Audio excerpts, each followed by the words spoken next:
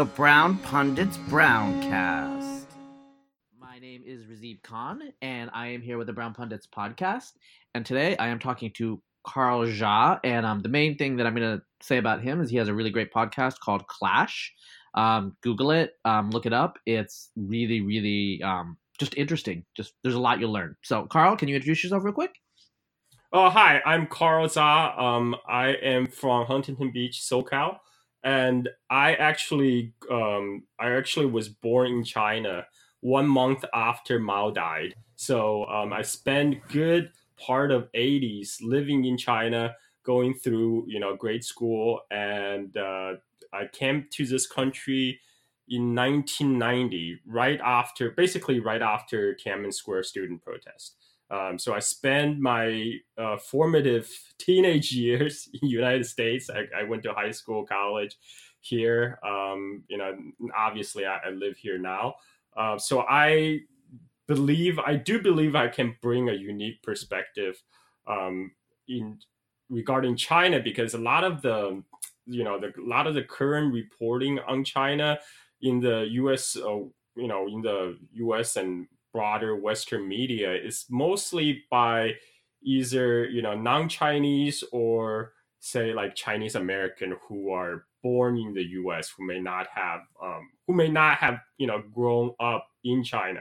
I went to school there, so I went through the whole socialization program. I still have friends and family who live back in the old country, so I maintain that connection. So I have a follow-up question in relation to your intro. What part of China is your family from? Do you guys speak a dialect? I'm just curious about your social background. Yes. So actually, my parents are from different parts of China. My dad grew up on the East Coast, just south of Shanghai, but he went to college in Western China, and by the time he graduated, this was was at the height of Cultural Revolution. So him, like many educated youth, got sent down to the countryside, and in his case, he got sent down to Eastern Tibet, what the Tibetan calls the Kham region, and which today is politically not part of the Tibetan Autonomous Region, but part of the Sichuan province. And that's where my Sichuan province, particularly city of Chongqing, is where my mom grew up. And she has a very similar story. After nursing school, she was also sent to Eastern Tibet, to the Tibetan highlands, and that's where they met. Fall in love, got married, so I grew up in my mother's hometown. I grew up in Chongqing, which used to be known as Chongqing, and it was a wartime capital of China during World War II. Not many people have heard of it because it's way inland. It's about 250 kilometers up the Yangtze River. And but I did grow up with appreciation of the Sichuanese cuisine, which is really hot and spicy. Yeah, I mean, we'll talk about food later. I'm a big fan of the peppercorn, and so did your parents meet in Cam or Qinghai, or what part did they meet in? Yeah, Kham is the particular part they met is in the Western Sichuan. Like politically, it's part of the Western Sichuan, but it's on the Tibetan plateau. So historically or culturally, Tibet is split into three regions. It's Wucang, Kham, and Amdo.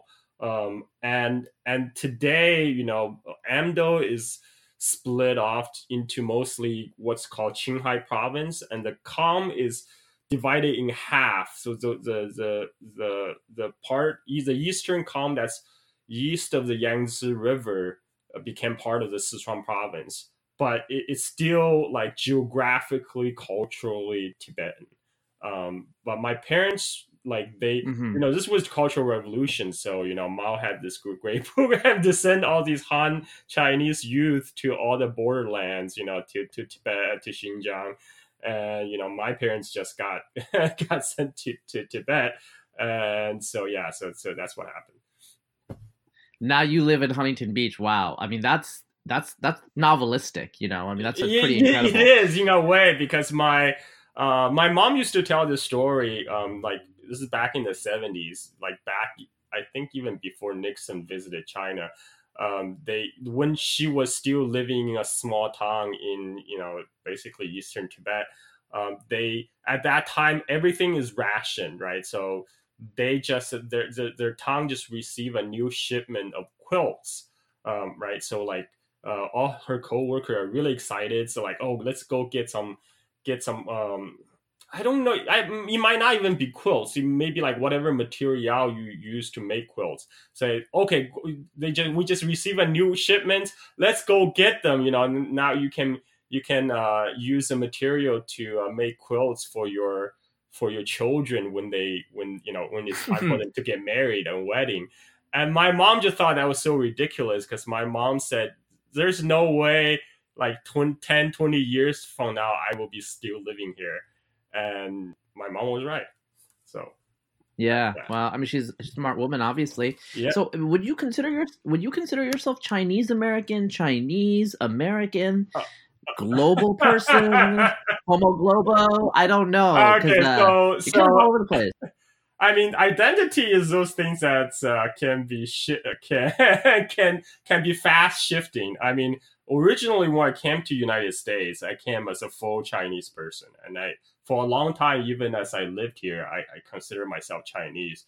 I did got my citizenship around 2000, and like even though I had a American passport for like a good few years, I still, it feels kind of weird to be referred to as American because I used to travel, like, I used to backpack through Central America and like I meet up with all these like European and Brits, Euro backpackers, and they call me Captain America, and I just felt like kind of weird because I like at that time I didn't really identify being American, right?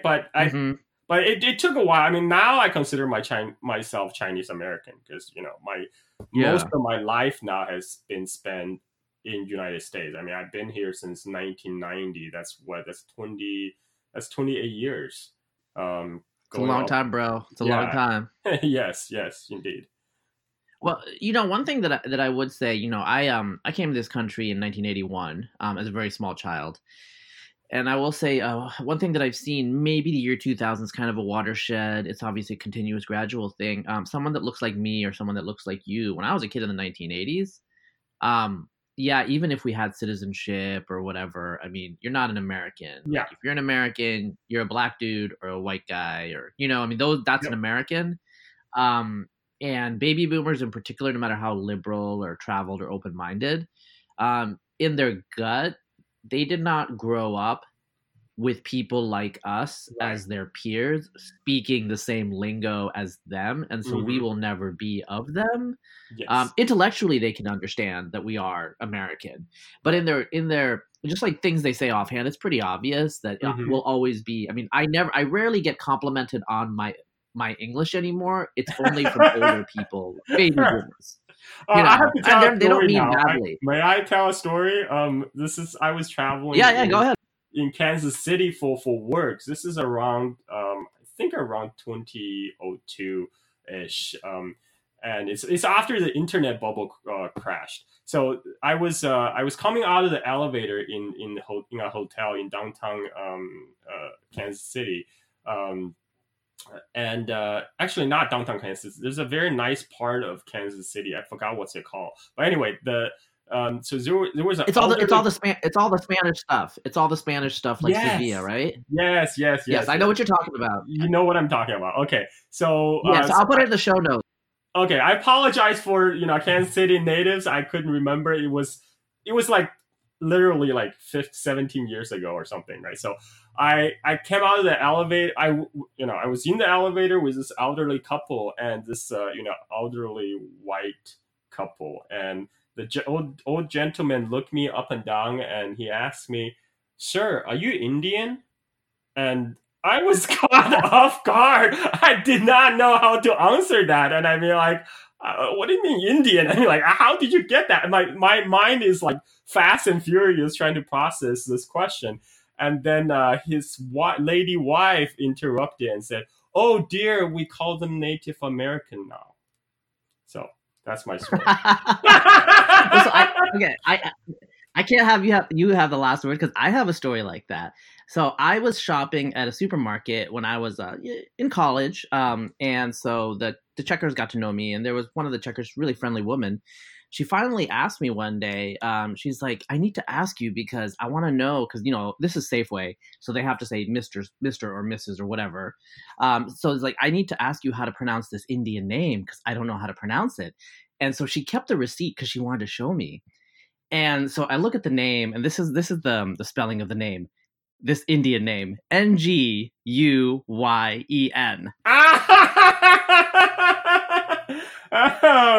Oh, great! I told her how to pronounce it, and then I went on my way. But that was pretty funny. Oh, that was great. That's great.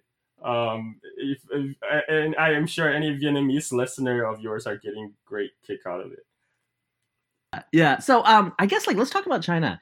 Sure. I'm going to put you on the spot. What are 3 things that you want someone listening to this podcast? And I think about a third of our listeners are living in India, and then most of the rest in the United States. Mm-hmm. And it's racially diverse. Just so you know, what are 3 things that you want them to know that maybe they don't know? People know, okay, the Chinese cuisine. They know it's the most populous country. Okay, these are facts that they know. But what don't people know that you would want them to know? Wow, that's a very open-ended question. What I can say is that don't believe everything you read in the newspapers. It's not that they're spreading lies. It's that the lot of in the current media, especially in the United States, what we get from the media reporting on China is a particular aspect of China. China, I like to say China is like a giant elephant, right? And it's like the story of blind man feeling the elephant. Each person has a different perspective what China is, but China could be all those things. But in terms of the media, especially Western mainstream media, they like to focus laser sharp on usually the negative aspect of China. It's not that they those things are not true, or because a lot of the time those reports are based on grains of truth. It's just that they always focus on the elephant's ass, right? Or can I say that word on your show? I'm sorry. Yeah. It's clean. I mean, that's not even swearing. I mean, I think what you're talking about, if it bleeds, it leads. Right? Okay. I mean, that philosophy is generally, I think, underlines. I mean, Indians have told me the same thing. There's some Christian missionary gets burned in a country of 1.1 billion people.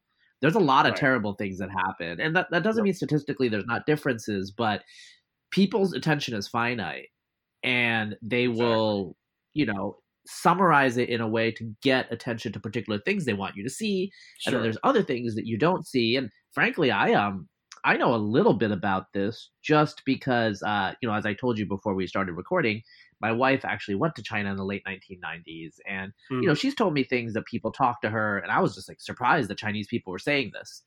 And I feel like for someone that hasn't been to China, I've been to Hong Kong, I don't think that counts. I'm pretty aware of a lot of the geography and the history and things like that. And, I read the New York Times, I read the international section and the science section mostly pretty religiously. I'm not super interested in national politics because most of it's trash, right? Mm-hmm. And still, I was surprised. So, I think that you're totally correct there. What English language publications do you think do the best? Or is it just all kind of a waste? Well, ironically, I think Wall Street Journal actually do a good job. Just ignore their editorials. Ignore their editorials. Most of the business reporting on China is decent. I would definitely place Wall Street Journal above, say, New York Times or Washington Post. Because at least a lot of the business reporting, it kind of filters out of a lot of the constructed narrative and Wall Street Journal. Well, go ahead. Yeah, I mean, no, I mean, I can't speak directly to the veracity, but I do subscribe to the Times and the Wall Street Journal, and I do have to say, one of the things with the Wall Street Journal is since it's geared towards a financial Yeah. audience, they have a lot of skin in the game. Yes. They can't go around doing sensational propagandistic stuff if it Yes. doesn't go towards the bottom line, and so I think that does influence their coverage in terms of what they're going to focus on. With the New York Times, I do have to say some of their international coverage is a little more, um, let's just say, human interest is one way I could say it. Sure. It's more novelistic, it's more narrative driven, and that gives more license to creativity, which is a problem, Sure. right? You don't want your journalists to get too creative, the stories get too long, and I mean that's my personal Sure. perception. But I mean it's great to know that the Wall Street Journal is definitely like doing a pretty good job. One thing that I have said to I feel like living in the United States, we've been saying that China is going to be rising for a generation now, and now it's happened, and yet we really can't wrap our minds around it because we've been number one for so long, and we're still number one, I think, on nominal Yeah. GDP, but we're not where we were. When you left China in 1990, it was such a poor Oh country, yeah. right? Oh yeah. And now there are parts of China that are first world countries, basically. There are certain regions economically they're It's advanced. catching up. Yeah. They're producing. Yeah, it's totally engaged in catch up, and so like I feel like we don't perceive that in a very deep, intuitive way, partly because of the rate of change, right? What do the Chinese perceive about us? Like flipping it around, do they care? Because we care about what's going on in China, even if we want a biased view. Oh, I mean, are you talking about like average man on the street in China, or are you talking about, say, like the Chinese government? Because that might be a different thing.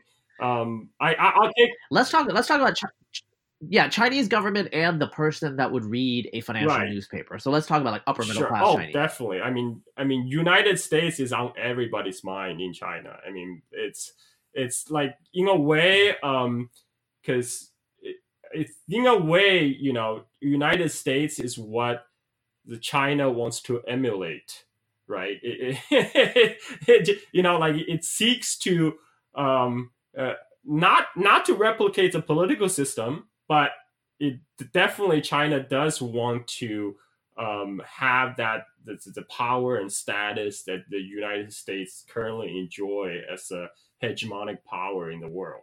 I mean that's so yes, United States in many ways is being closely watched, and also the English being international language, a lot more Chinese learn English than vice versa, American know Chinese, and a surprising number of young people nowadays they use VPN to get over the Great Firewall, to they have access to Facebook, YouTube, Twitter. I mean, it's a pain in the ass, but there's still significant number of people who do it, because you can see this in like YouTube comments, and I noticed recently a lot of the Chinese TV shows, TV dramas, they're just simultaneously outputting them on YouTube now, and they have a large like viewing audience, and I know not all of them are like overseas Chinese or diaspora. Like quite many are actually, just from looking through the comments, many of them are actually Chinese people in China using VPN to get over the firewall, logging onto YouTube and watch Chinese show. I have no idea why they do that, but people apparently do that. So just FYI. Interesting. So, I mean, so basically, despite the Great Firewall, you would say that, I think most of the listeners for this podcast are probably college educated. A lot of them are professionals, tech nerds, these sorts of things. The average Chinese equivalent, they know what's going on in the rest of the world. Like they can go around the firewall. They're conscious. They're focused. They're looking at other countries, and they're trying to figure out their place. For the right? for the urban, educated, upper middle class Chinese, yes, not the vast majority of the Chinese. Like, keep in mind, there's still like vast amount of Chinese people who don't know English, never know what VPN is, and couldn't be bothered, right? So yeah. Do you when you go back to China, do you interact with people like that? I mean, like what's going on there? I mean, I feel like that is an untold story. Oh, sure. I mean, like they're you interact with people like that, say, in public spaces, right? Like in a train station, on the train. I mean, everywhere. Like if you go to a noodle shop, for example, like yeah, and I mean, I have this is a good question because now that you mentioned it, because I mean I have families in China, but I never asked them. I know my little cousin who is now who just moved came to United States to study this year. I know she for sure she has VPN and she can get on the go across the Great Firewall. And I also know like a girl I used to dated, she's in China. She also have VPN because she has a Facebook account. So she for sure she and also but most Chinese people they would use Chinese apps like WeChat. WeChat Yeah. is so popular. I mean, like it's like everywhere in China basically, and people use it to make payments and basically everything. And now like there's actually a lot of Chinese restaurant here. They accept WeChat payment, which is quite mind-boggling. Yeah, so one thing, I do have friends in business who I have a friend and he is American. I mean, he's Eurasian. Just so you know, he's not white, but he's not Asian either. His mother is from Asia, but in any case, East Asia. But he has a business in Beijing, and one thing that he says is that whenever he comes back to the United States, and by this he means Houston, he does feel like he's going back into the 20th century. Like, what do you think about a comment like that? Are they seeing a very, very biased view of China because so many of these, well, let's call them expats, these foreign business people are in like Shenzhen, Beijing, Shanghai? I mean, it's like I can totally see how he has that perspective coming from like those first tier cities in China, right? Beijing, Shanghai, Guangzhou, Shenzhen, and the interior China could be quite different. I mean, sometimes you don't even need to go far. I was in Beijing in 2010. That's because my cousin held her wedding in a city just outside of Beijing. So I took the tour, and we went to the Ming Dynasty tomb, which is just maybe like 30-40 minutes outside of Beijing. Oh man, it's like traveling from first world to the third world. I mean, yeah. Well, I mean, I was not so. I expected there are differences between rural and urban, but I did not expect to find it so so close to Beijing. Like literally, out of in the burbs, you're already in the third world. I was surprised by that. Yeah. Yeah. Though, I wonder though. I have a friend who recently moved to Oregon for a faculty job, and he's from the East Coast, or a big urban area from the East Coast, and it is striking to him when he steps outside of the cities in Oregon how wild everything is.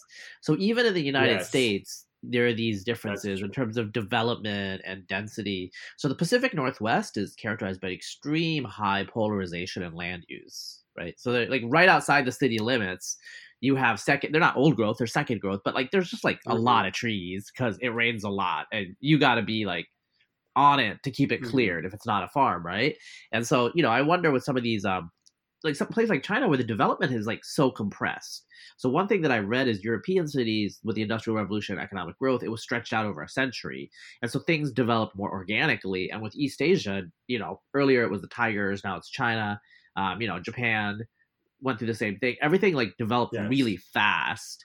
And so you have these like layers of almost different epochs very close to each other. I mean, even within the people, right? Within generations. I like to say like in China, every 5 years is like a generation because, like it's just such a different live experience. Like just to give you an example, like when I was in first grade in China, I think this was like 1981, 82. I don't remember, around that time. And me and our classmates, we used, because this is during the early period of open and reform period, right, under Deng Xiaoping. And we used to joke, oh, like when we grow up, when it's really opened up, maybe we even get to to hug girls on the street in public and kiss. At that time, we thought that was like totally outside of the realm of possibility. Okay, this was 1982. I mean, Uh-huh. I mean, like this is within my memory. Yeah. I mean, things change so fast. Yeah, So yeah. yeah, Yeah, that's interesting. And I mean, I feel like, I mean, I hear about things like gay rights and stuff in East Asia, and it's really strange sometimes to read about it because, I don't perceive those cultures as very sexually liberated. But I mean, is that a so misperception? yeah, like this is very interesting because Vietnam is actually one of the first country in East Asia to legalize gay marriage. Not many people knew about it in United States because they don't report it. If they report it, they will always have Taiwan as the exemplary democracy because they're moving in that direction. But Vietnam actually did it a while back.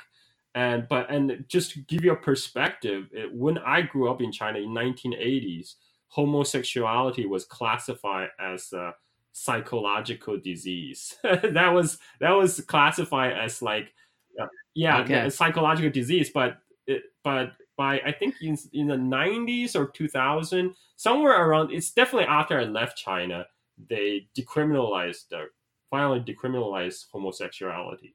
But like Well, I mean, the United States had like that going on until 1970, so it's not like China is that far behind, right?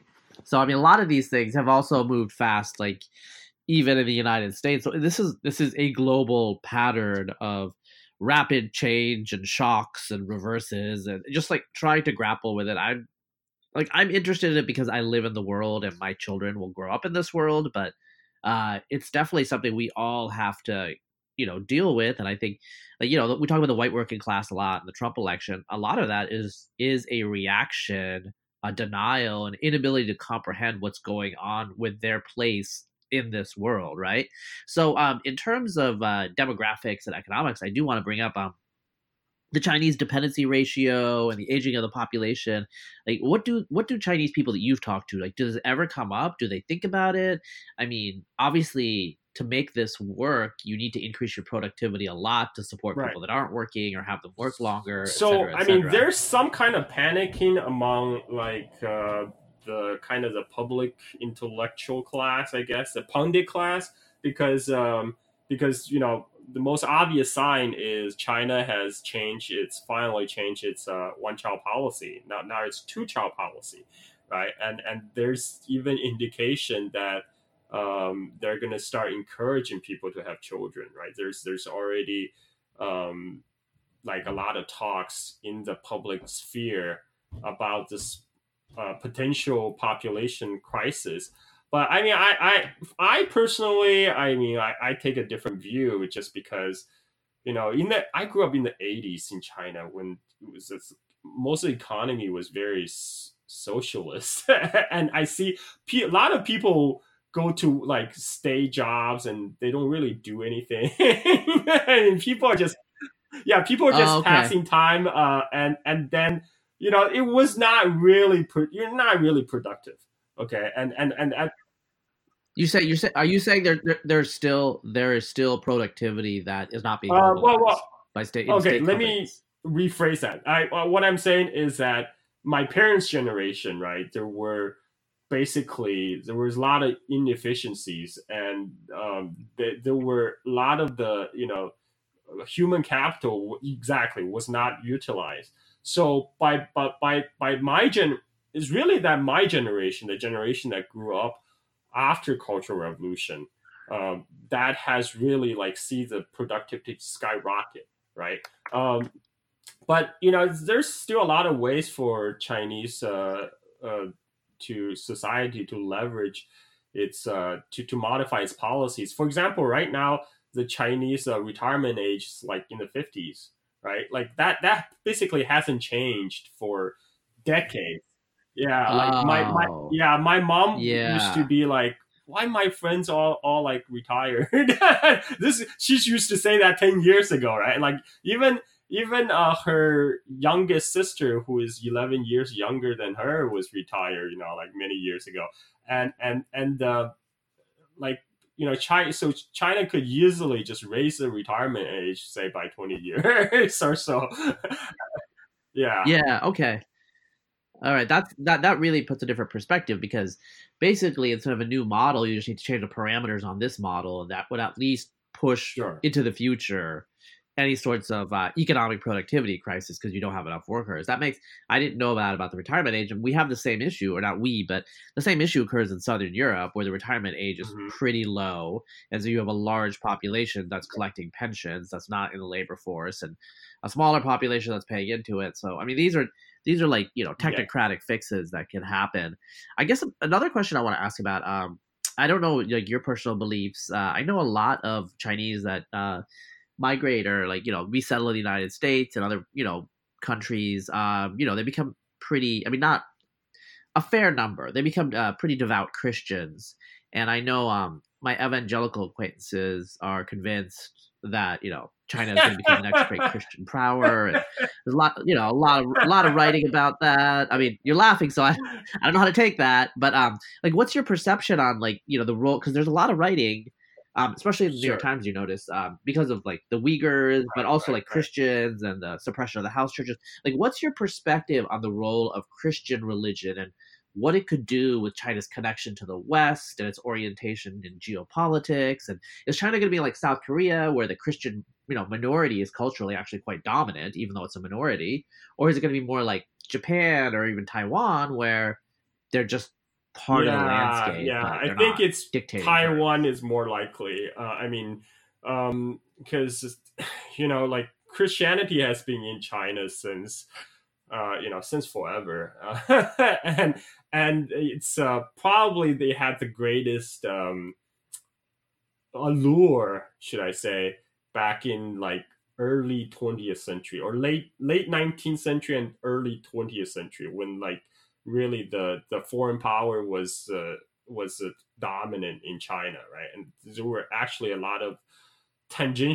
of real benefits of being a Christian, right? There was that was when the term rice Christian was invented, because when you become a Christian, they Yeah, will give you rice, and so a lot of people were just becoming Christian for that reason. But there's what you said about Chinese diaspora converting to Christianity. There's actually I know some cases, and I understand why that happens. Because first of all, like a lot of the Chinese who immigrated, they come to say like a place like United States, which is still fairly religious compared to other developed nations, and a lot of times they're cut off from their normal social network, right? And joining a church is like the easiest way to establish a network,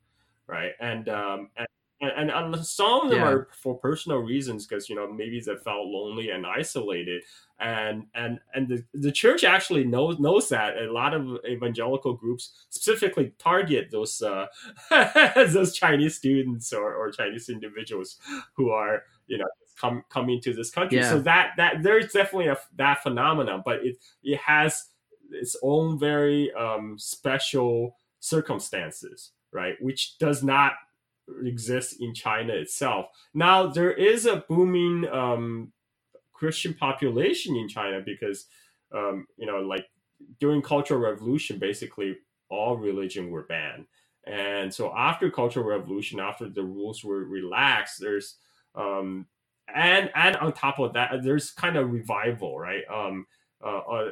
Both traditional religions, and because in the 80s, 90s, and 2000, like the Chinese basically enters this like very materialistic period. So people are kind of looking for there are people who are looking for spiritual support, right? There's a kind of spiritual vacuum All right. there was a need to be filled. So like yeah, there's a lot of Christian groups that did you know, leverage that niche, and so there's definitely the Christian population is growing, but it's not going to be like another South Korea. That's not going to happen. Yeah, I mean, I think with South Korea, there are special historically Yes. contingent circumstances with South Korean nationalism in the early 20th century, Christianity, Yes. the Japanese imposition of Buddhism, and so there's a lot of dominoes Yes. that needed to break where that became a special situation in East Asia, and then you have these other circumstances where Christianity is part of the landscape, and Japan had that same thing with prominent intellectuals converting to Christianity around the end of the 19th century and in the early 20th century, and Japanese nationalists will tell you that Christianity and I believe the Roman Catholic Church has some, pull within the royal family with the maternal lineage. Which, if you can Google, there's some conspiracy theories, but some of it seems legit. In any case, Sure. so there's some influence there. I just wanted to bring it up because, if you, I don't know if you saw it. I haven't seen the whole movie, but I've seen clips. The movie God Is Not Dead or something. It's like an evangelical movie, and there's a bunch of different kind of stock figures. There's the Muslim girl in the hijab who decides to convert to Christianity. That's just like they really want to target like the 2040 like window or whatever. And then there's the Chinese international student. They're not international, but he's an immigrant. His parents are immigrants, and he converts to Christianity. And so I feel like in that subculture, and I grew up in a very conservative area where most of my friends were either Mormon or they were like evangelical Protestant, like conservative Protestant. And this was like 30 years ago now. And, they were talking about how China was going to become Christian. And there was that book, Jesus in Beijing, that came out in the early 2000s. And looking at the history, I was just like a little skeptical because when your baseline is so low, the rate of growth is going to be high. But you can't project that that's going to continue and that the saturation point is going to be like 60 or 70%. And so I guess the situation is like with the Communist Party in China, a lot of people ideologically, like, I mean, do they believe in socialism? Do they believe in Marx? Like, I don't really understand it because I think of China more as a right-wing authoritarian system at this point. Okay, so let me break it down. So there's what the Chinese government itself believes, and there's what general populace believes, right? So socialism and Marxism, they don't have much purchase among the general Chinese population anymore. But the Chinese government, the Chinese Communist Party, still believe they're practicing socialism. Okay, I mean, like it's and it's not that they are merely paying. A normal narrative is that they're just paying lip service, right? There in Chinese, there's actually a saying, hanging the goat's head but selling dog meat, right? It's like you're doing some shady stuff and totally like inauthentic. But the Chinese Communist Party actually does believe what they say mostly, because if you look at they retain the Leninist party structure, and they still believe in molding in social engineering, and that they believe in the so-called scientific management of the society, right? And that has never really changed. And the what has changed is kind of like the radical Maoism of the early PRC period. That was gone, right? Because Cultural Revolution happened, and everybody decided, at least everybody in power decided, okay, that was bad. Let's not do that again. And but what official line in China is not that China is a socialist country. Even it's like they're working towards socialism, right?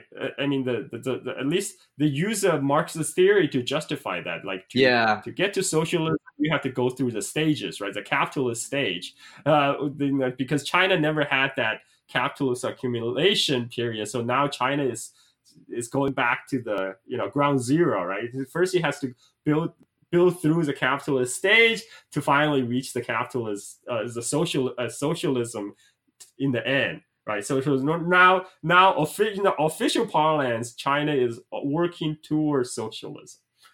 So I mean that has some logic. It still seems a little too clever by a half, as the British would say. Sure. It's like you need to go through a fascist bourgeois stage to get to the communist utopia.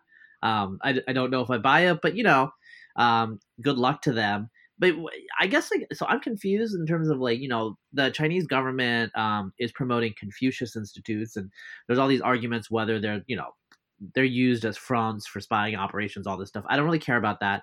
What I'm curious though is, 30, 40 years ago, could we imagine a situation where the Chinese government is sponsoring institutes that are, given the label Confucius Institutes? Like, I mean, how far has the culture moved, Sure. I mean, like in 1972, there was a campaign called criticizing Confucius, criticizing Lin Biao, criticizing Confucius. Lin Biao was the successor of Mao, right? And then in 1972, he died in a supposedly defection attempt to Soviet Union. And so there was a campaign, Pi Lin Pi Kong, which literally means criticizing Lin Biao, criticizing Confucius. And like the Confucianism has been under attack in China actually before even communists came to power, pretty much in late 19th century, because a lot of the radical Chinese intellectual at the time, they felt Confucianism is what actually held China back, what kept China backwards, and the only way for China to truly modernize is to ditch its feudal past and to ditch Confucianism. And communist government carried that to the extreme, right? During Cultural Revolution. Yeah. And so now we're seeing like even in the 80s, I grew up in a time of transition, when things are opening up, when like the Cultural Revolution was largely condemned, but even even during that time, like there's kind of revival on worship, on like honoring the Chinese tradition, not criticizing as a feudal past anymore. But still, during that time, it would not be. It was hard to see like Confucius being openly worshipped. Like just a few years back, actually, they put out a statue of Confucius in Tiananmen Square. And that actually was still very controversial because a lot of people was like, "Oh my God," So now the Communist Party is putting out the old idols. I mean, I'm talking about like the talks on the Chinese social media. People are saying that's like, oh, this is ridiculous. They're running out of ideas, so they're resurrecting the old idols.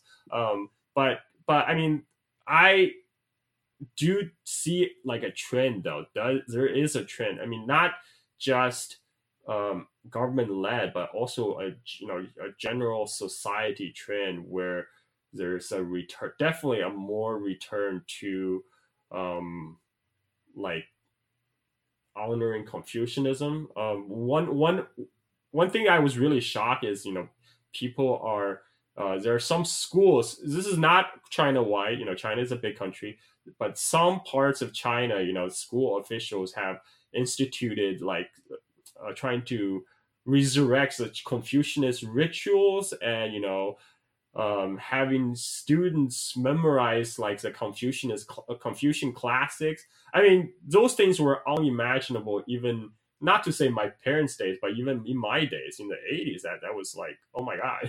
It's like, why do I have to do this? Why? I mean, even now I still think that's just bogus. But and there's many people who share the same thoughts as me.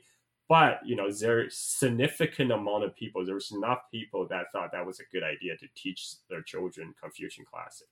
Yeah, I mean, it's thousands of years of history, and what we see in Russia since the fall of communism is the revival of Russian Orthodox nationalism. Yes. And even though the population as a whole is not like the most pious, Russian Orthodoxy has become central to Russian identity after 70 years of attempts to destroy it, deface it, degrade it, disincentivizing it. It still came back. And, I'm an atheist. I don't believe in religion, but as a phenomenon, religion or these sorts of like sacred, ritualistic ideologies and mythos, they're so powerful. You can't kill them. You can't strangle them, So like, Mongolia is going back towards Tibetan Buddhism. All these old, religions are coming back. And so I wouldn't be surprised if as China becomes, just another normal post-communist nation, if the old verities come back as well. And, the ancient view was that history is a cycle. And, today, like, we tend to be progressive, Whiggish in our orientation. And I think the truth is kind of in the middle. Like, we see this in the United States itself, where things have gone cyclically. What a lot of Americans don't know about, say, racism is that the United States was racist, but it got considerably more racist right before the Civil War. And then there was a period of very little or relatively little racism. And then it got progressively more racist up until about like 1910. So we have these two waves of increased salient white nationalism in this country. Whereas before there was actually a legitimate debate about whether this was a white man's country or like what the role of race was. And so this is a young country that's gone through several cycles on that issue. And I do want to like bring that up because one of the things that Asian people, and I say Asian as Asian Americans, people from Asia, is living in the United States, where we're very conscious of identity politics and being politically correct, is Asians are among the most racist people in the world, in a very casual, almost non-ideological way. And so I will start off like, my family is from like kind of a particular area of Northeast part of the Indian subcontinent where we have like visible Asian ancestry, And so, one of my uncles, well, I mean, he's more of an uncle-in-law. So he's my aunt. Anyway, he's a part of my family. His nickname is Jackie Chan because he looks Chinese to them, right? I mean, but he has visible, it's like kind of like Burmese, Tibetan features. You know what I'm saying? That's where it's from. Like, I mean, I've done the genetics, like I know where it's from. And so, there's this, it's like funny, like we joke about it. But, Indian American friends of mine that grew up in kind of let's just say they're more woke, the upper middle class, liberal. And so I had an Indian American friend complain that his best friend was Japanese American, and his parents were just like, and they were professors, they're like professionals, but his parents are just like, oh, you should invite your Chinese friend over. And finally, my friend is just like annoyed because he's like, he's not Chinese. His family's Japanese American. And his parents looked at him really frustrated, and they were like, yes, we said your Chinese friend. I mean, like they knew he was Japanese American, but to them, that's Chinese. Like, they know that he's not technically Chinese, but anybody that looks like that to them is Chinese. It's I mean, basically everywhere. I mean, south of Rio Grande, where all the East Asians are Chinos. So yeah, exactly. In graduate school, I had a friend, and his paternal grandfather was a Chinese merchant. He was from Costa Rica, so his last name was it was like he had a Chinese last name, Cho. So I knew, and so I saw him, and during the social, I'm like, "Yo, what's up, Chino?" And he was like, "Wait, how'd you know that was my nickname?" And I'm like, "Dude, you're obviously part Chinese and you're from Latin America. I know your nickname's gonna be Chino." I mean, they're not that unpredictable of a people with their nicknames. And we had a good laugh. We got a good laugh over that, Yeah, because I have a surf crew in Huntington Beach. I joined the surf crew in the Huntington Beach, right? But there's already a Jamaican Chinese guy, and they call him Chino, right? So they will call him like Chino in the water, and I will get confused, like, are you talking to me? Which one? There's 1.4 billion, bro. Yeah. So, I think the casual racism is true, but I think there's a different type of racism in Asia, and I think it's more tend toward the casual racism and the ignorant spectrum, right? Like people. There's no political correctness in East Asia. There's no people will tell you that you're fat, to your face. That's just Yes. how Yeah. that culture is. They I mean, that's won't. how most of the world. Yeah. Yeah. I mean, but is there racism? Sure, it's definitely racism, but it's a different kind. I have to say it's a different kind. I mean, it's hard to describe it, but just putting it out there. Yeah, I mean, one thing that I guess I'm curious about is, talking to American friends, and mostly they're white, but they're not literally multicultural. Like, I feel like I don't really have much sympathy for anthropologists that are explaining to me all this stuff about cultural diversity, because I'm like, I am cultural diversity. My parents are immigrants. I walk into a room filled with white people. I am the diversity. So I know all about this. I know about negotiating. Like, I showed up in upstate New York in the middle of winter. There was snow on the ground. I'd never seen snow. I barely knew English. Okay, so I know all about this. I didn't need to go do field work for 6 months. Exactly. But so I guess one thing that I'm curious about, though, is, so in the United States we're still racist, but ideologically we're post-racist. Mm-hmm. But I feel like with China, as China becomes more and more important. So I'm gonna give you an anecdote, and this I can give you many more of these. So I had a friend. I would say acquaintance, but I would say friend. We're friends, and his brother is a banker at Goldman, right?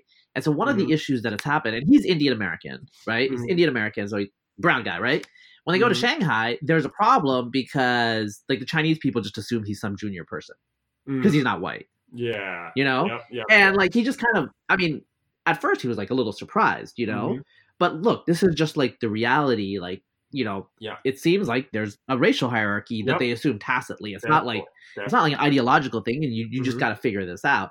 And so I guess do you think that that's a correct perception that we go outside the bubble of the United States where everyone has to be performatively woke, and then you go to this other country which is becoming more and more powerful, So for example, with the Chinese in Africa, I mean, I don't know what you would say, but I mean, I think objectively, it seems like you would call it some sort of colonialism, whether it's good or bad, Well, I mean, China is not okay. So China in Africa is not what the Chinese government in its propaganda called necessarily win-win, right? China is not going to Africa for philanthropy, right? It's going there for its own national interest, which is get the natural resources out.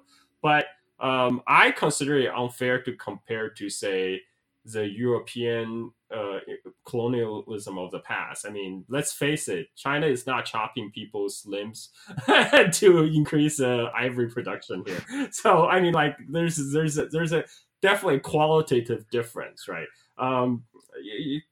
Can you call it neocolonialism? Maybe, but it's different, right? And I mean, China is definitely going there for profit.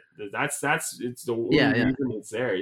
It's not there going there to necessarily for the benefits of the Africans, right? And but it's not, but it's not as rosy as depicted in the Chinese government propaganda, but I take a different view for how it's being depicted in the Western media on the because come on, who are you to I mean, look at all these Europeans journalists, who are you to call Chinese colonialists in Africa? I mean, seriously. But anyway, so but they have to, but I mean, that's their role. Sure. Do you see what I'm saying? I mean, I think one of the issues, I do believe that white people in particular, whether they're racist or anti-racist, they are the center of the universe.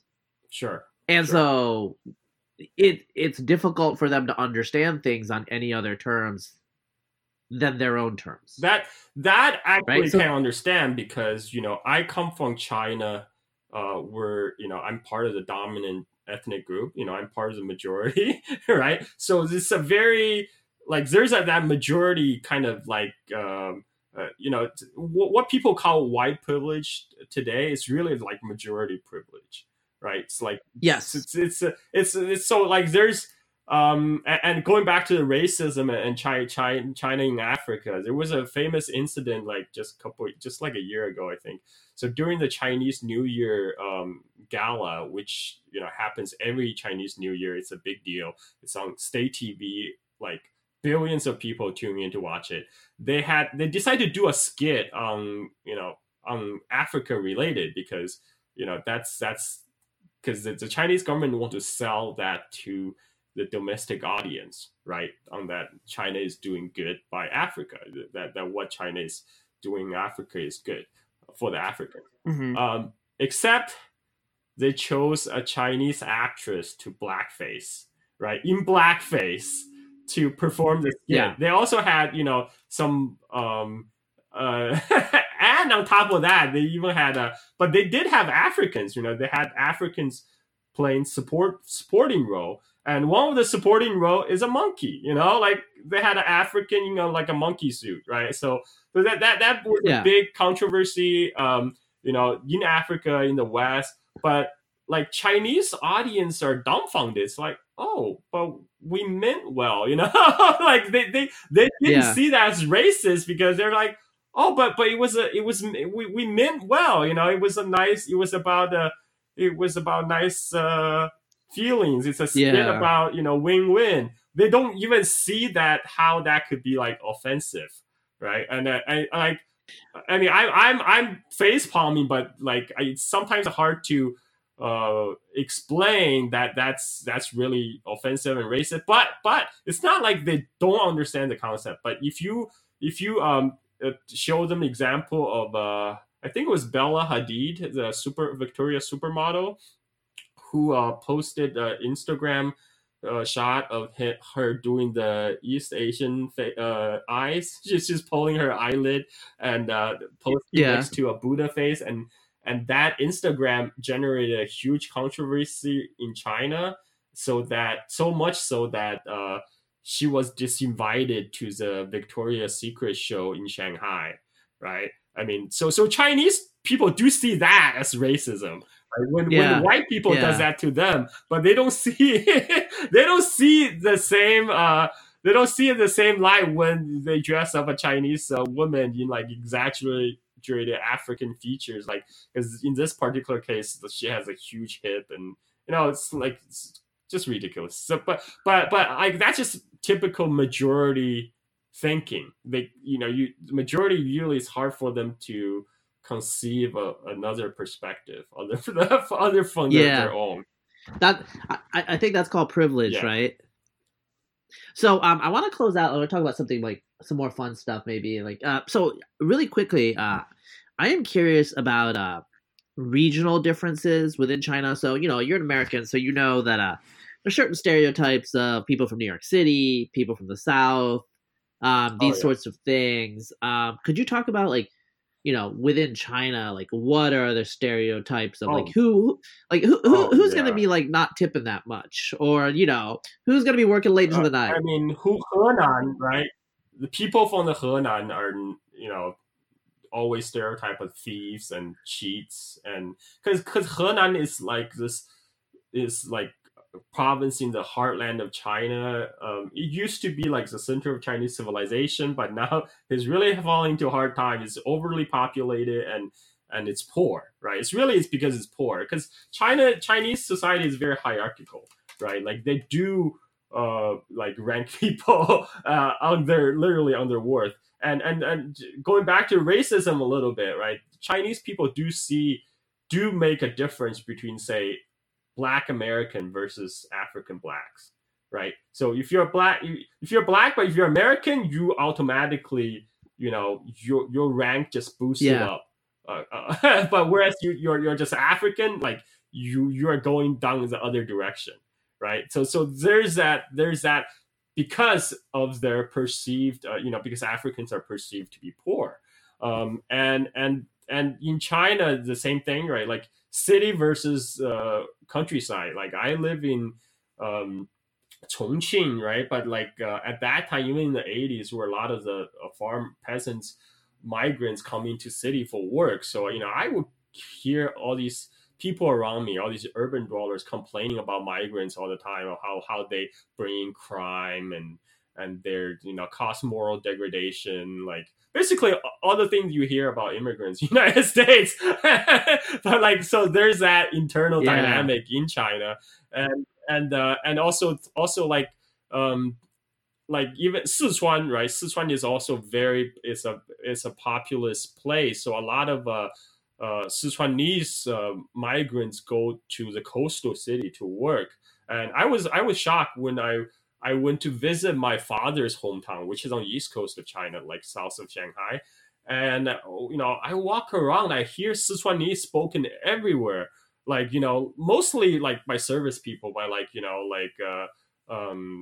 waitresses, or like shopkeeper, like in the low end service jobs, right? So there's also that against the Sichuanese people, were poor, were poor peasant migrant workers, and yeah. But not as bad as the Henan people. Henan people gets, and then there's a stereotype against the Uyghurs, right? So in the before the 80s, or during 80s, at that time, at least what people's perception of Uyghurs in most part of the Han China is through government media propaganda. At that time, government liked to present all different Chinese minority groups as these happy singing people. So everyone know Uyghurs as these people who love to sing and dance, right? But then that perception quickly shifted. In the 90s, there was so influx of Uyghurs into the Han Chinese cities, and there were a lot of so there. Have you seen that movie Slumdog Millionaire? Yeah, so there was this one of the plot of this movie. Sorry for if I'm giving it away. Is that they have these children who were kidnapped and used as thieves, right? So that was happening in China, except like these children are the Uyghur children. So there are some Uyghur gangs who use these kidnapped Uyghur children to act as pickpockets in Chinese cities, and soon and the one of the problem with the Chinese bureaucracy is that the police will arrest them, make the arrest, but then they couldn't speak the language. Most of the Han Chinese policemen, they don't speak Uyghur, and they're children, so they let them go. That's one of the reasons those children were kidnapped and made into pickpockets. But that became like a well-known phenomena in a lot of the Chinese cities. So Uyghurs were stereotyped as thieves and pickpockets for a long time. That was before the 2009 Urumqi riot, and after that, now Uyghurs images of that of like basically terrorists, like how Muslims were perceived in United States, basically. Well, so I have a question. I want to do a follow up on that, because I think listeners will know all about. Well, they will have read about the issues with Uyghurs in Northwest China. One thing that I am curious about, though, is I've long been interested, probably because I did some research on the genetics, just for unrelated reasons, of the Hui, who are Chinese dialect speaking Muslims, and most people say that they don't look any different from the Han around them. Like, is that your perception? Like in their features? Most of Hui, but there's some Hui they do look a little different, especially the Hui from the northwest China, right? Because Hui, the thing is, Hui in the old times, Hui was just a Chinese word for Muslim, like regardless of what ethnic background, right? So Uyghurs, all the Turkic Muslim also were known as a Hui, but in the official, like for example, during the Qing dynasty official document, they were known as the turban Hui, whereas the Chinese speaking Hui were known as the Han Hui, right? but PRC in adopting kind of the Soviet style ethnic classification scheme made Hui a ethnic group, right? So now like Hui is an ethnic group. So now you can be Hui but not even Muslim, but like Hui is your ethnicity on your identity. I mean, I know many of these such people who are have Hui on their identity card, but they're not even practicing Muslim. I mean, they don't say they say they're not Muslim, but they're Hui. Yeah. They're not Han. And also like there are some people who, especially there are people in Highland Islands, right? These Muslims actually came from Champa in South Vietnam before that kingdom was conquered the by Yutso, right? Vietnamese. Yes, but they're also classified as Hui, right? Okay. In China, even though they have their own language and custom, but they still classify as Hui. So like Hui has very diverse origins in China. Like in Hui's in the East Coast, on the coastal city of Fujian, particularly in Quanzhou, they have a long history because the Quanzhou used to be a port, like a huge port city. They have a very large trade with the Persian Gulf, right? So those Hui were probably descended from like the Persian and Arab traders, merchants, who took on Chinese wives, and whereas like Hui's in Yunnan, which is on the border with Myanmar, they came with the Mongol conquerors. They came part of the Mongol army who conquered that region. And in fact, that there were large part of the so-called Mongol army was like these Central Asian Turks that the Burmese at the time when the Mongol army invaded Burma, the Burmese called them Turks basically. And I forgot the Burmese name for it, but it's very similar to Turks. Mm-hmm. But except like that term has transformed over the years. Now that term is applied to just Han Chinese because that's they all crazy. come from the north, I guess. Yeah, and so like Hui has very diverse like origins, like a lot of, but there are some Huis from northwest. Like area bordering Xinjiang, like from Gansu, Qinghai, that area. Some Hui you can kind of see like non-Chinese features, but I would say vast majority of Hui they don't really look that different. So I'm hearing and I'm reading a few things that maybe their mosques and they are also starting to be targeted. So I guess my question is, let's say that you are a Hui who is pork eating, alcohol drinking atheist. Do you think that person would be totally safe? They don't look any different than a Han Chinese. Okay. Well. Okay. Let me put it this way. They would normally be safe, but if they ever get involved, like if somehow they got suspected with ties with terrorism related activities, they will be scrutinized more closely. Let me give you an example, right? So one of this such a Hui person who eat pork, like you say, non-Muslim and smoke or do whatever. He so these are in China. There's like kind of subculture of people who follow the Syrian civil war very closely, and he's one of those people. And so like what they do is they will take these videos or like information piecemeal from like say Twitter, and they will like take that content, port it over the Great Firewall and put it on the Chinese social media Weibo, right?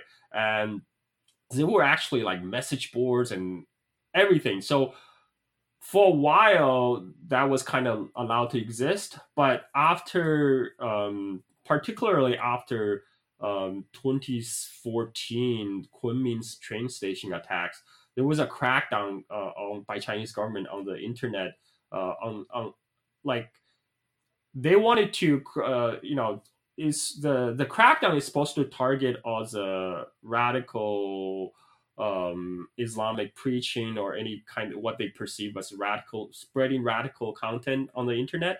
But it's in the implementation, it was like very far ranging, like anything. Because think about it, the Chinese, your average Chinese internet censors, they're likely, not that highly educated. They probably don't know Arabic.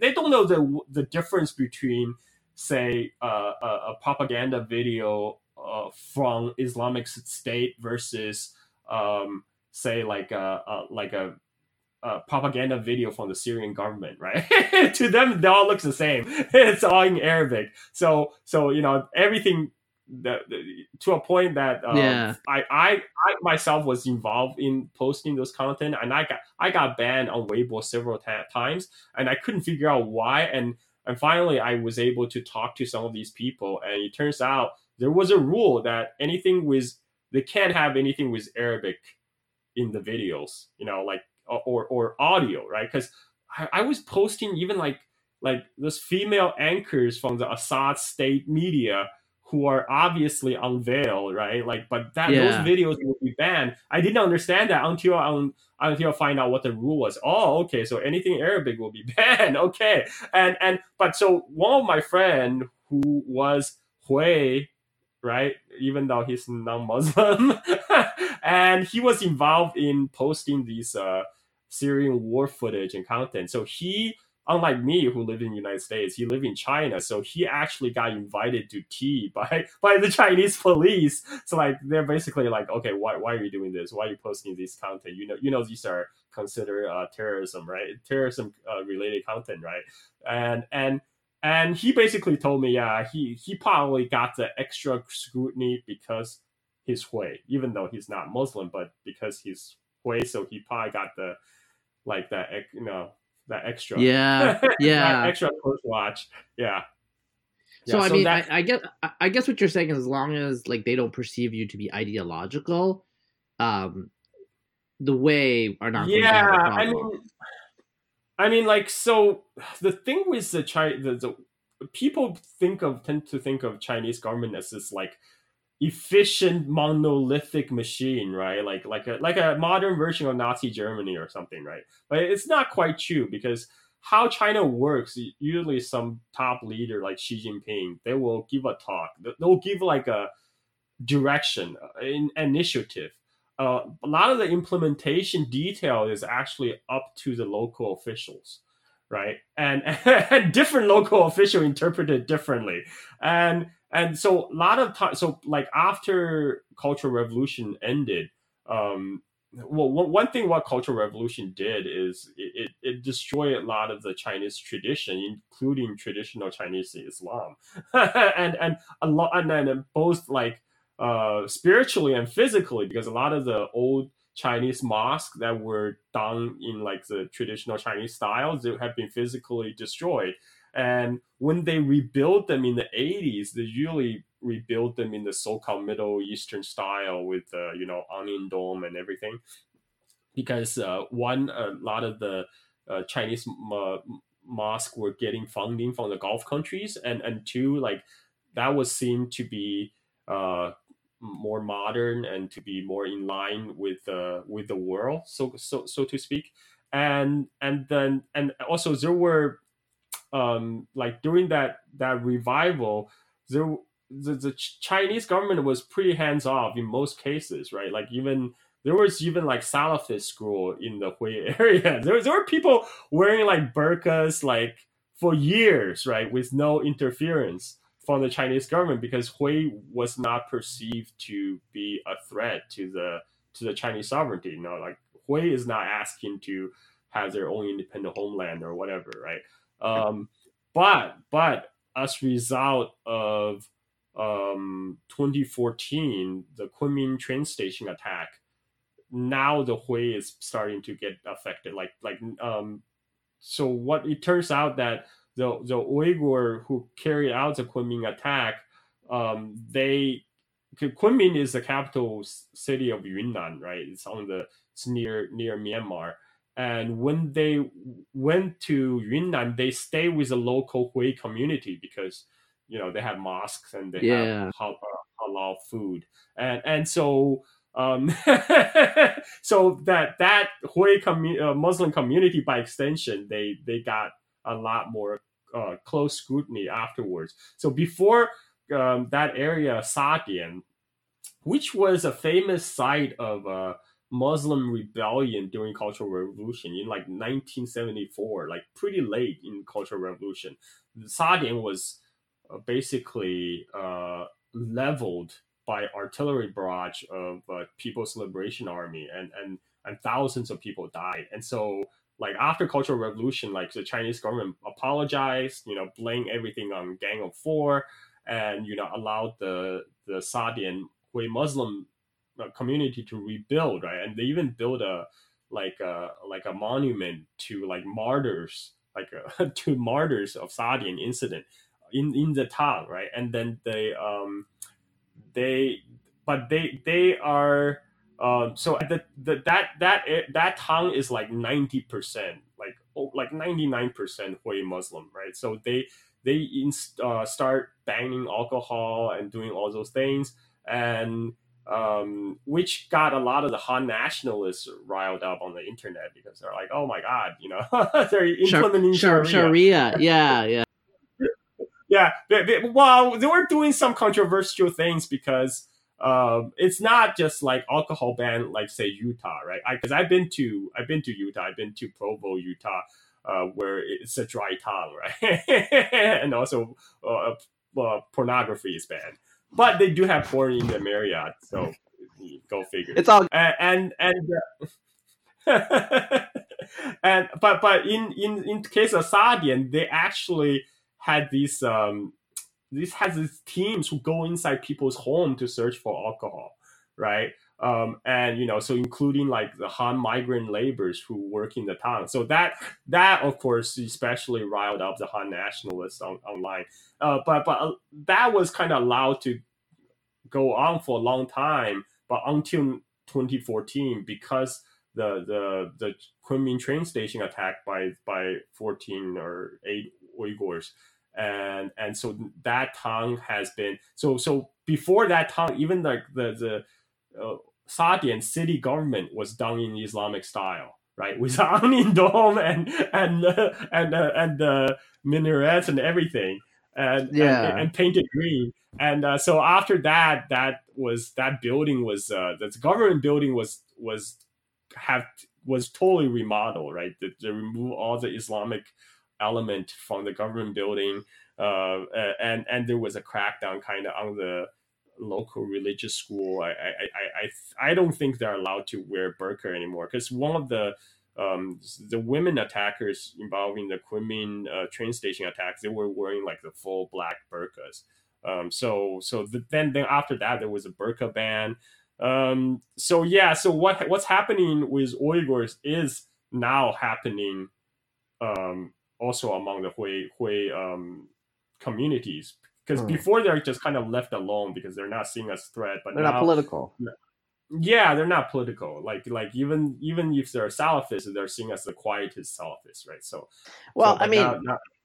Carl, what this is telling me here is leftists need to be really careful when they try to tear down a local culture, because they don't know what's going to pop up in its place. Because if they'd been just a little bit more chill with the local Chinese Islamic traditions, perhaps these Salafists wouldn't have to end up filling in the vacuum. Because it sounds like tore apart, That's definitely true. I mean, it's very similar to what happened in former Soviet Union, right? I mean, in places like Chechnya, where during the Soviet time, kind of the USSR basically neutered the local Islamic cleric, right? They made these government sanctioned cleric, which nobody cared for.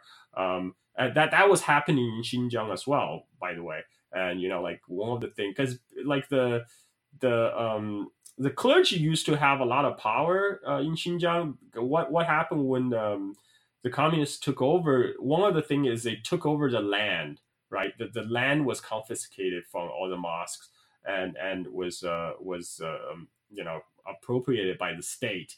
And so in a way, it's the same thing was done with Tibetan monasteries, Buddhist monasteries, because the Buddhist monastery used to be a large landowner in Tibet, but one of the thing with communist land reform is they took all the land away. So now the communist government say, hey, we actually support Tibetan Buddhism. See, we're paying like subsidy to support all the monks. But the reason they're doing that is because you took away all their land.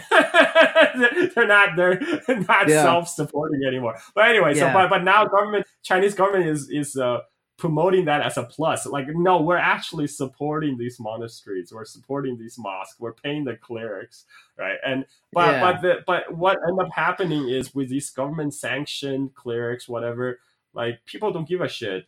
People just like because one of the thing is with some of these people coming back from Afghanistan, the what I'm talking about, the Afghanistan war against Soviet Union, is that they start preaching. They start have like this underground preachers who say, "Oh, those state sanctioned mosques, they're not real Islamic scholars.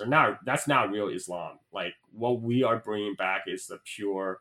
Authentic Islam. So because in a way the Chinese government totally undermined the traditional like religious structure, right? So that created the vacuum, like you say, allowed the Salafists to take over. We got a little over, but now after this discussion, I want to end it because listeners are going to want to know. I don't generally talk about Pakistan because I don't care, but I know the Chinese government, the Chinese state has an alliance with Pakistan, and there's some geopolitical things going on here. Yes. But Pakistan is like, it's America's great frenemy. Pakistan has so many crazy Muslims. Yes. Like, what is going on? This is 1962.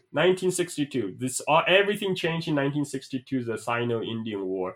Before 1962, Pakistan was openly hostile to China. Like China was more closer to India than Pakistan before 1962.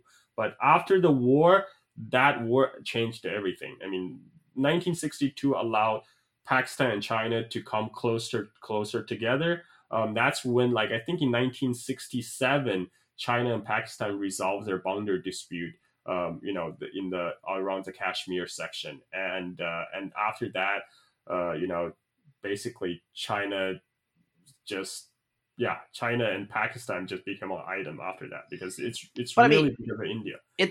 It's obviously realpolitik, and there's that history that's over 50 years old now. Yeah, I guess like my question is like, as someone who doesn't like, I don't really keep track of it. I don't really care. I'm American, whatever.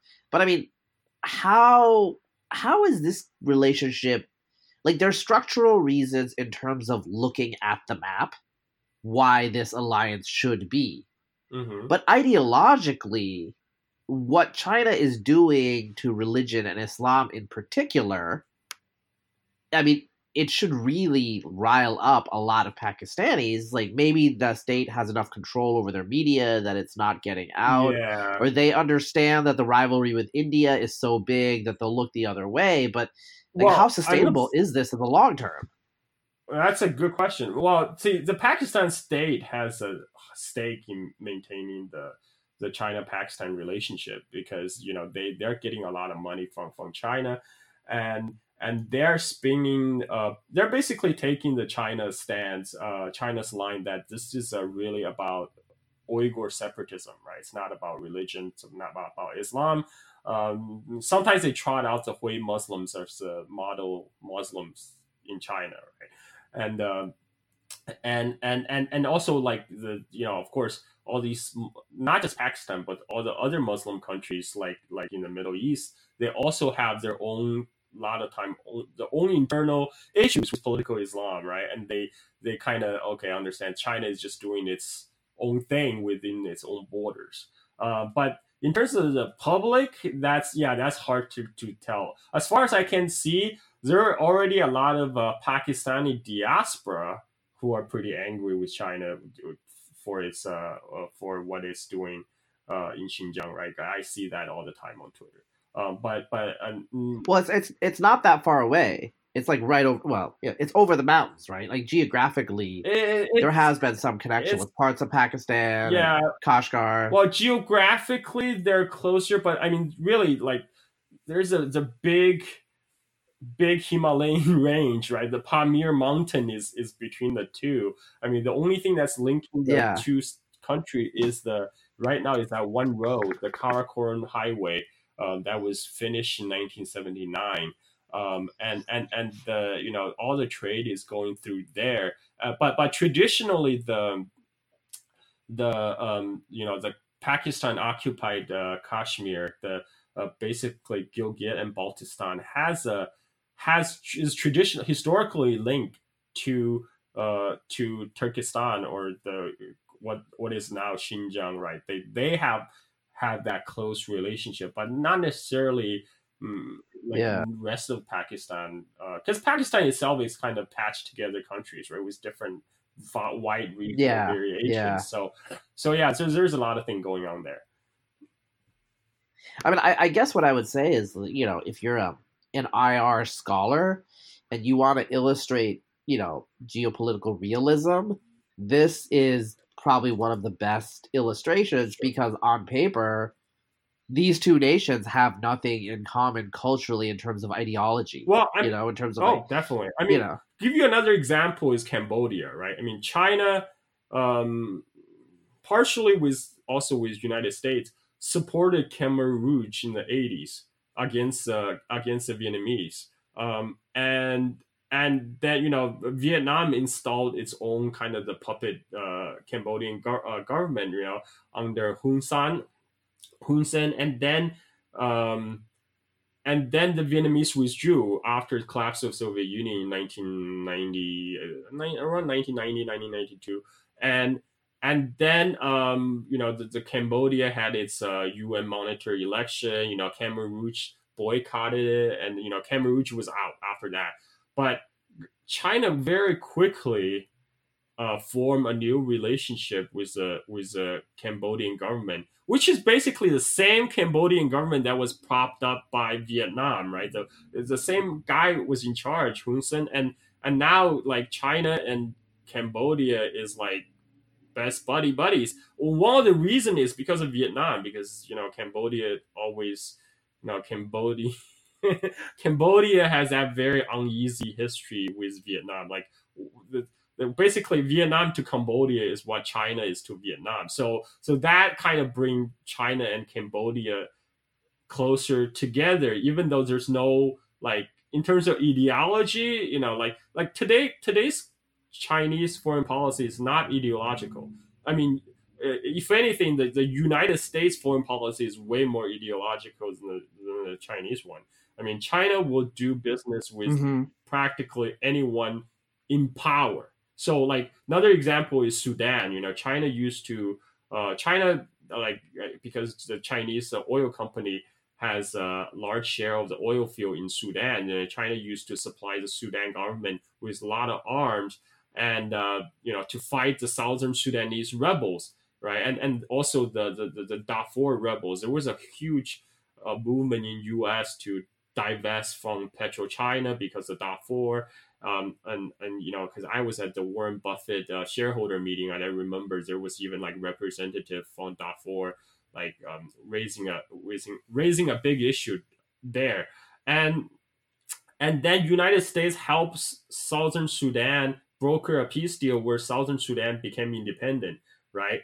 Then China very quickly established relationship with Southern Sudan because that's where oil is, and even though China has been supporting like the Sudanese government to fight these Southern Sudan rebel for decades, but as soon as they became an internationally recognized country, China moved in, established relationship, still pumping out oil. So like, Chinese foreign policy today, post Cultural Revolution, in the Deng era, is not ideological. Is very programmatic. They will do business with literally anyone as long as they're has some kind of international recognition, like by UN or so forth. I see. I mean, basically, it's what have you done for me lately? It's sure, yeah, yeah. I mean, like China, it's more than that. It's like if they have natural resources, if they have oil, particularly, China will work with you. They will work with you. Yeah, but there has to be some kind of international cover. There has to be, they have to be internationally recognized government, right? China prefer not to work with like non-state actors. But if they got international recognition, China will be there doing business. It was great talking to you, Carl, and hopefully, listeners, I will tune in next week for Brown